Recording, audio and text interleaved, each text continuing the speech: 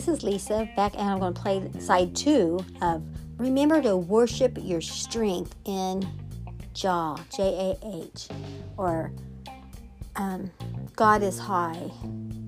Your strength is in Jah. I gave this title, this sermon, so many different titles, but what he has on this thing is Remember to Worship Your Strength in Jah, J-A-H, which is a name for Jehovah. This will be part 3 of the series. And here you go, Brother Timothy Mark Peter.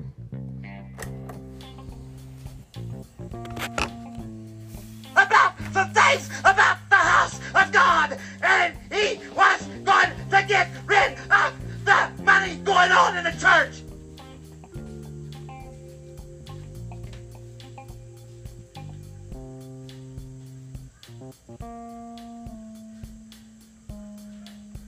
When it comes to the things of God, we need to get vehement about it.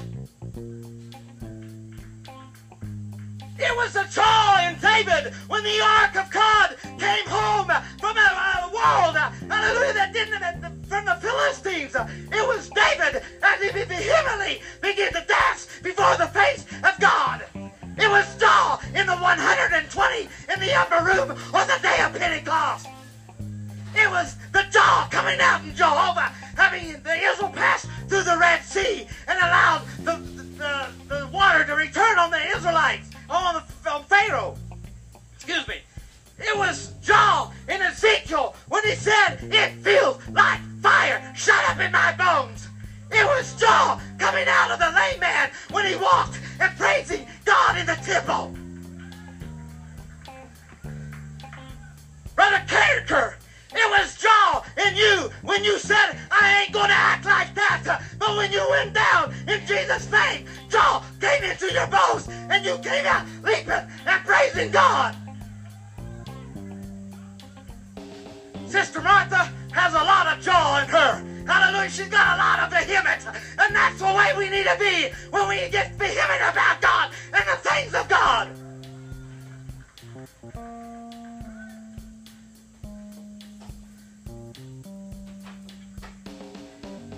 What did Hezekiah do when he took over? After he saw all that his dad had done, what did Hezekiah do? What was the revival that brought him victory? This happened 13 years later after chapter 29 here. Verse 3 of 29 in 2 Chronicles. In the first year of his reign, in the first month, opened the doors of the house of the Lord, and they repaired them.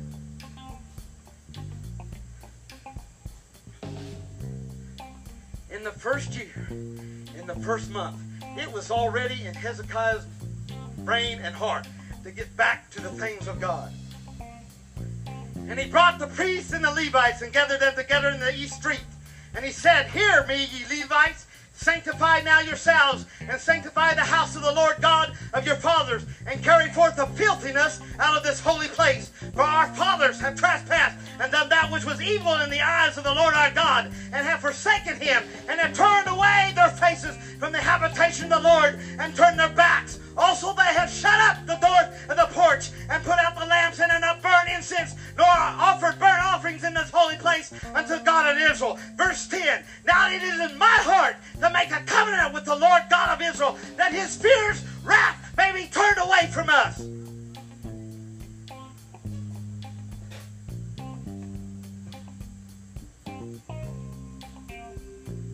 Verse 15, "And they gathered the brethren and sanctified themselves, and came according to the commandment of the king by the words of the Lord to cleanse the house of the Lord. And the priest went into the inner part of the house of the Lord to cleanse it."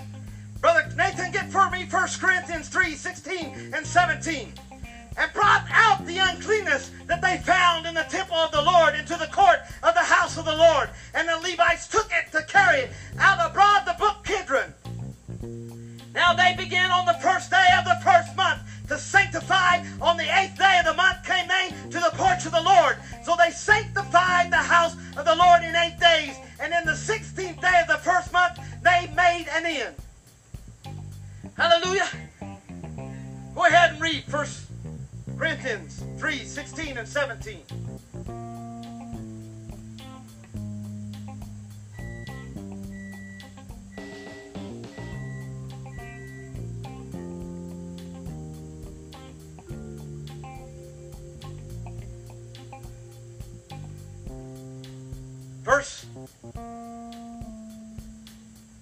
Verse 16 says, and the priest went into the inner part of the house of the Lord to cleanse it and brought out all the uncleanness that they found in the temple. And we're the temple of the Holy Ghost.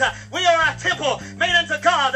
Hallelujah. And it was the priest that went in and found the uncleanness. We have got to have a priest in our house. Hallelujah. We got to allow the priest to come into the very inner parts of our temple. And if there be anything that's evil, we need to let the priest dig it out of us. Hallelujah. Verse 18. Then they went to Hezekiah the king and said, we have cleansed the house of the Lord and the altar of burnt offerings, with all the vessels thereof, and the showbread table, and with all the vessels thereof. These two things, it must have been the things that Ahaz gave away to the other kings, the heathen kings. His daddy gave away. He gave away the altar of burnt offerings. And he done away with the showbread. He did away with our sacrifice. And he did away with the Word of God. Two things we need in our life is the Word of God and our sacrifice.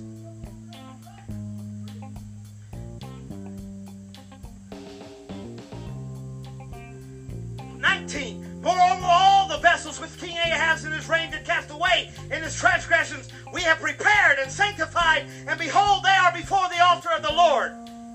Verse 21, and they brought 7 bullocks, and 7 rams, and 7 lambs, and 7 goats for a sin offering for the kingdom, and for the sanctuary, and for Judea, and he commanded the priests, the sons of Aaron, to offer them on the altar of the Lord. I don't know, I didn't find out what all 7 of these mean, but I know that Hezekiah was not backing up one bit. He was going to make sure he gave a perfect sacrifice to God. It had been 25 years since there was even a sacrifice in Judea. Hallelujah. But he was going to make it perfect. I don't know if he was giving sacrifices for every year that there was not a sacrifice made, but he was making sure it was a perfect sacrifice. Hallelujah. And you're just going to have to bear with me, because I've been raised in the church, and I had to go find out before this is over with. He had a burnt offering, he had a sin offering, and if you read verse 31 over there, he had a thank offering, and he had a free heart offering before this was all over with. A burnt offering, that which goes up to God. It was a fire that was put on the altar, the brazen altar, and it had to have the whole sacrifice had to be on it. And if God accepted the sacrifice, it fell fire from heaven, and that's how you knew it was accepted. It was a whole sacrifice, I've already said, and it was a continual sacrifice to teach Israel that their sinfulness required a complete and continual atonement and consecration. The sacrifice was to be made every morning and evening. The burnt offering, it spoke of Christ's obedience and his submission to the penalty required by man's sinfulness. It refers to him, to his perfect obedience to God's law, by which he did for us what we were unable to do for ourselves. The sin offering was a bloody offering, was presented for an unintentional or intentional sins for which there was no possible restitution. And you can look that up in Leviticus 5:5 through 13 and 6:24 to 30. If the offering was not accompanied by repentance, divine forgiveness was withheld. Forgiveness of sin was represented by the blood smeared on the horns of the altar and poured at the base of the altar. The trespass offering was the same as the sin offering, only it dealt with a lesser degree of significance of the sin. The blood was then splashed on the sides of the altar, and the guilt for the worshiper was transferred symbolically to the animal through the laying of the offender's hand.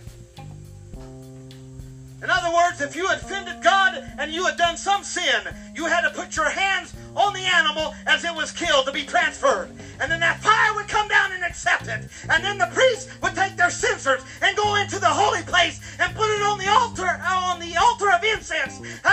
a prayer and a memorial before God. Then there was the peace offerings. Hezekiah wasn't leaving nothing out. It was a sacrifice offering, was also called a heave offering or a wave offering. This was a bloody offering presented to God. Part of the offering was eaten by the priest, representing God's acceptance. The other part was eaten by the worshiper and his guests. Thus, God hosted a meal communing with the worshiper and the participants. The sacrifice celebrated covering of sin, forgiveness of sin by God, and the restoration of the right and meaningful relationship with God. There were 3 kinds of peace offerings. There was the thanks offering, in response to an unsolicited special divine blessing. There was the votive or vowed offering, in pursuit of making a request or a pledge to God. There was a free will offering, spontaneously presented in worship or praise, but it was a bloody sacrifice. You didn't get nothing from God without a sacrifice. Hallelujah. We just cannot walk in here and just think we're going to give God thanks. Hallelujah. And it's not going to cost us nothing. It's going to cost you everything you got. Hallelujah. Glory. We'll go back. And I got something here. I'm not trying to preach at people tonight, because this was revelation to me, and I'm going to start putting it into practice, especially what I'm going to start reading right here. God gave me a key, I feel, to having victory, total victory in a church. I am tired of coming to church and feeling low 1 minute and praising God the next minute, and coming to church the next minute and not feeling nothing, and coming to church the next day feeling God, and coming back the next day not feeling nothing. I am sick of doing that. Hallelujah. I'm sick and tired of tongues and interpretation coming, and it only pleases us for a little while. But when we walk out them front doors and go out our way, we do not remember anything that was said. We go from one day to another just hanging on. And I am sick and tired of living that kind of life. And in verse 27, and Hezekiah commanded the offer the burnt offerings upon the altar. And when the burnt offering began, the song of the Lord began also with the trumpets and with the instruments ordained by David, king of Israel. Verse 28, and all the congregation worshipped, and the singers sang, and the trumpeters sounded, and all these continued until the burnt offering was finished. And then they made the end of the offering. The king and all they were present with him bowed themselves and worshipped. Verse 30, moreover, Hezekiah, the king and the prince, commanded the Levites to sing praises unto the Lord with the words of David and of Asaph and the seer. And they sang praises with gladness, and they bowed their heads and worshipped. Okay, I'm going to stop right there for right now. There's still a lot more of this tape. Not a lot more, but I'm going to make another part. So it'll be part 4 coming up. This is part 3, and I just wanted to share that with you. Part of the sermon of my husband, Timothy Mark Peter, that he preached in Hutchinson, Kansas, when he was a youth leader, and God called him to preach. He has a story about how God called him to preach. He had always wanted to be a preacher. He went to Bible college, and he had that desire inside of him. But one day he was out driving a van of young people, and they passed through McPherson, Kansas, and passed wheat fields. And one side of the road, there was a wheat fields that was just like all bowed over and mildewed and just ruined. But a little bit further, just almost directly across, just a little piece, was beautiful wheat fields. They were beautiful. And it just spoke to Mark about how so many of God's people in the world, are so broken down with sin and so crushed and so in need of a Savior. So bad. And he knew then that God was calling him to preach through that wheat field, calling him that, behold, the fields are ripe into harvest. It's harvest time. It's harvest time. And you, at the sound of my voice, keep on pointing others to the cross. Keep on promoting Jesus, because he's coming soon. He's coming for a church. He's coming for a bride who has made herself ready. Worship the Lord. Find your strength in Jehovah. Find your strength in him. Find you a place to sacrifice and put forth all of yourself. Put your all on the altar. Is your all on the altar a sacrifice made? And worship from within your heart. You know, the way to the throne, the way to move God, is through sincere worship. Yes, he loves our sacrifice. He loves our devotion. He loves our consecration to him. He loves our service, the works of our hands. But worship. Oh, Lord, you are mighty. You are majestic. Lift the Savior up. He's worthy. That's our job, to praise Jesus, to lift him up. He said, if I be lifted up, I will draw all men unto me. Well, God bless you. Have a wonderful day. Bye-bye.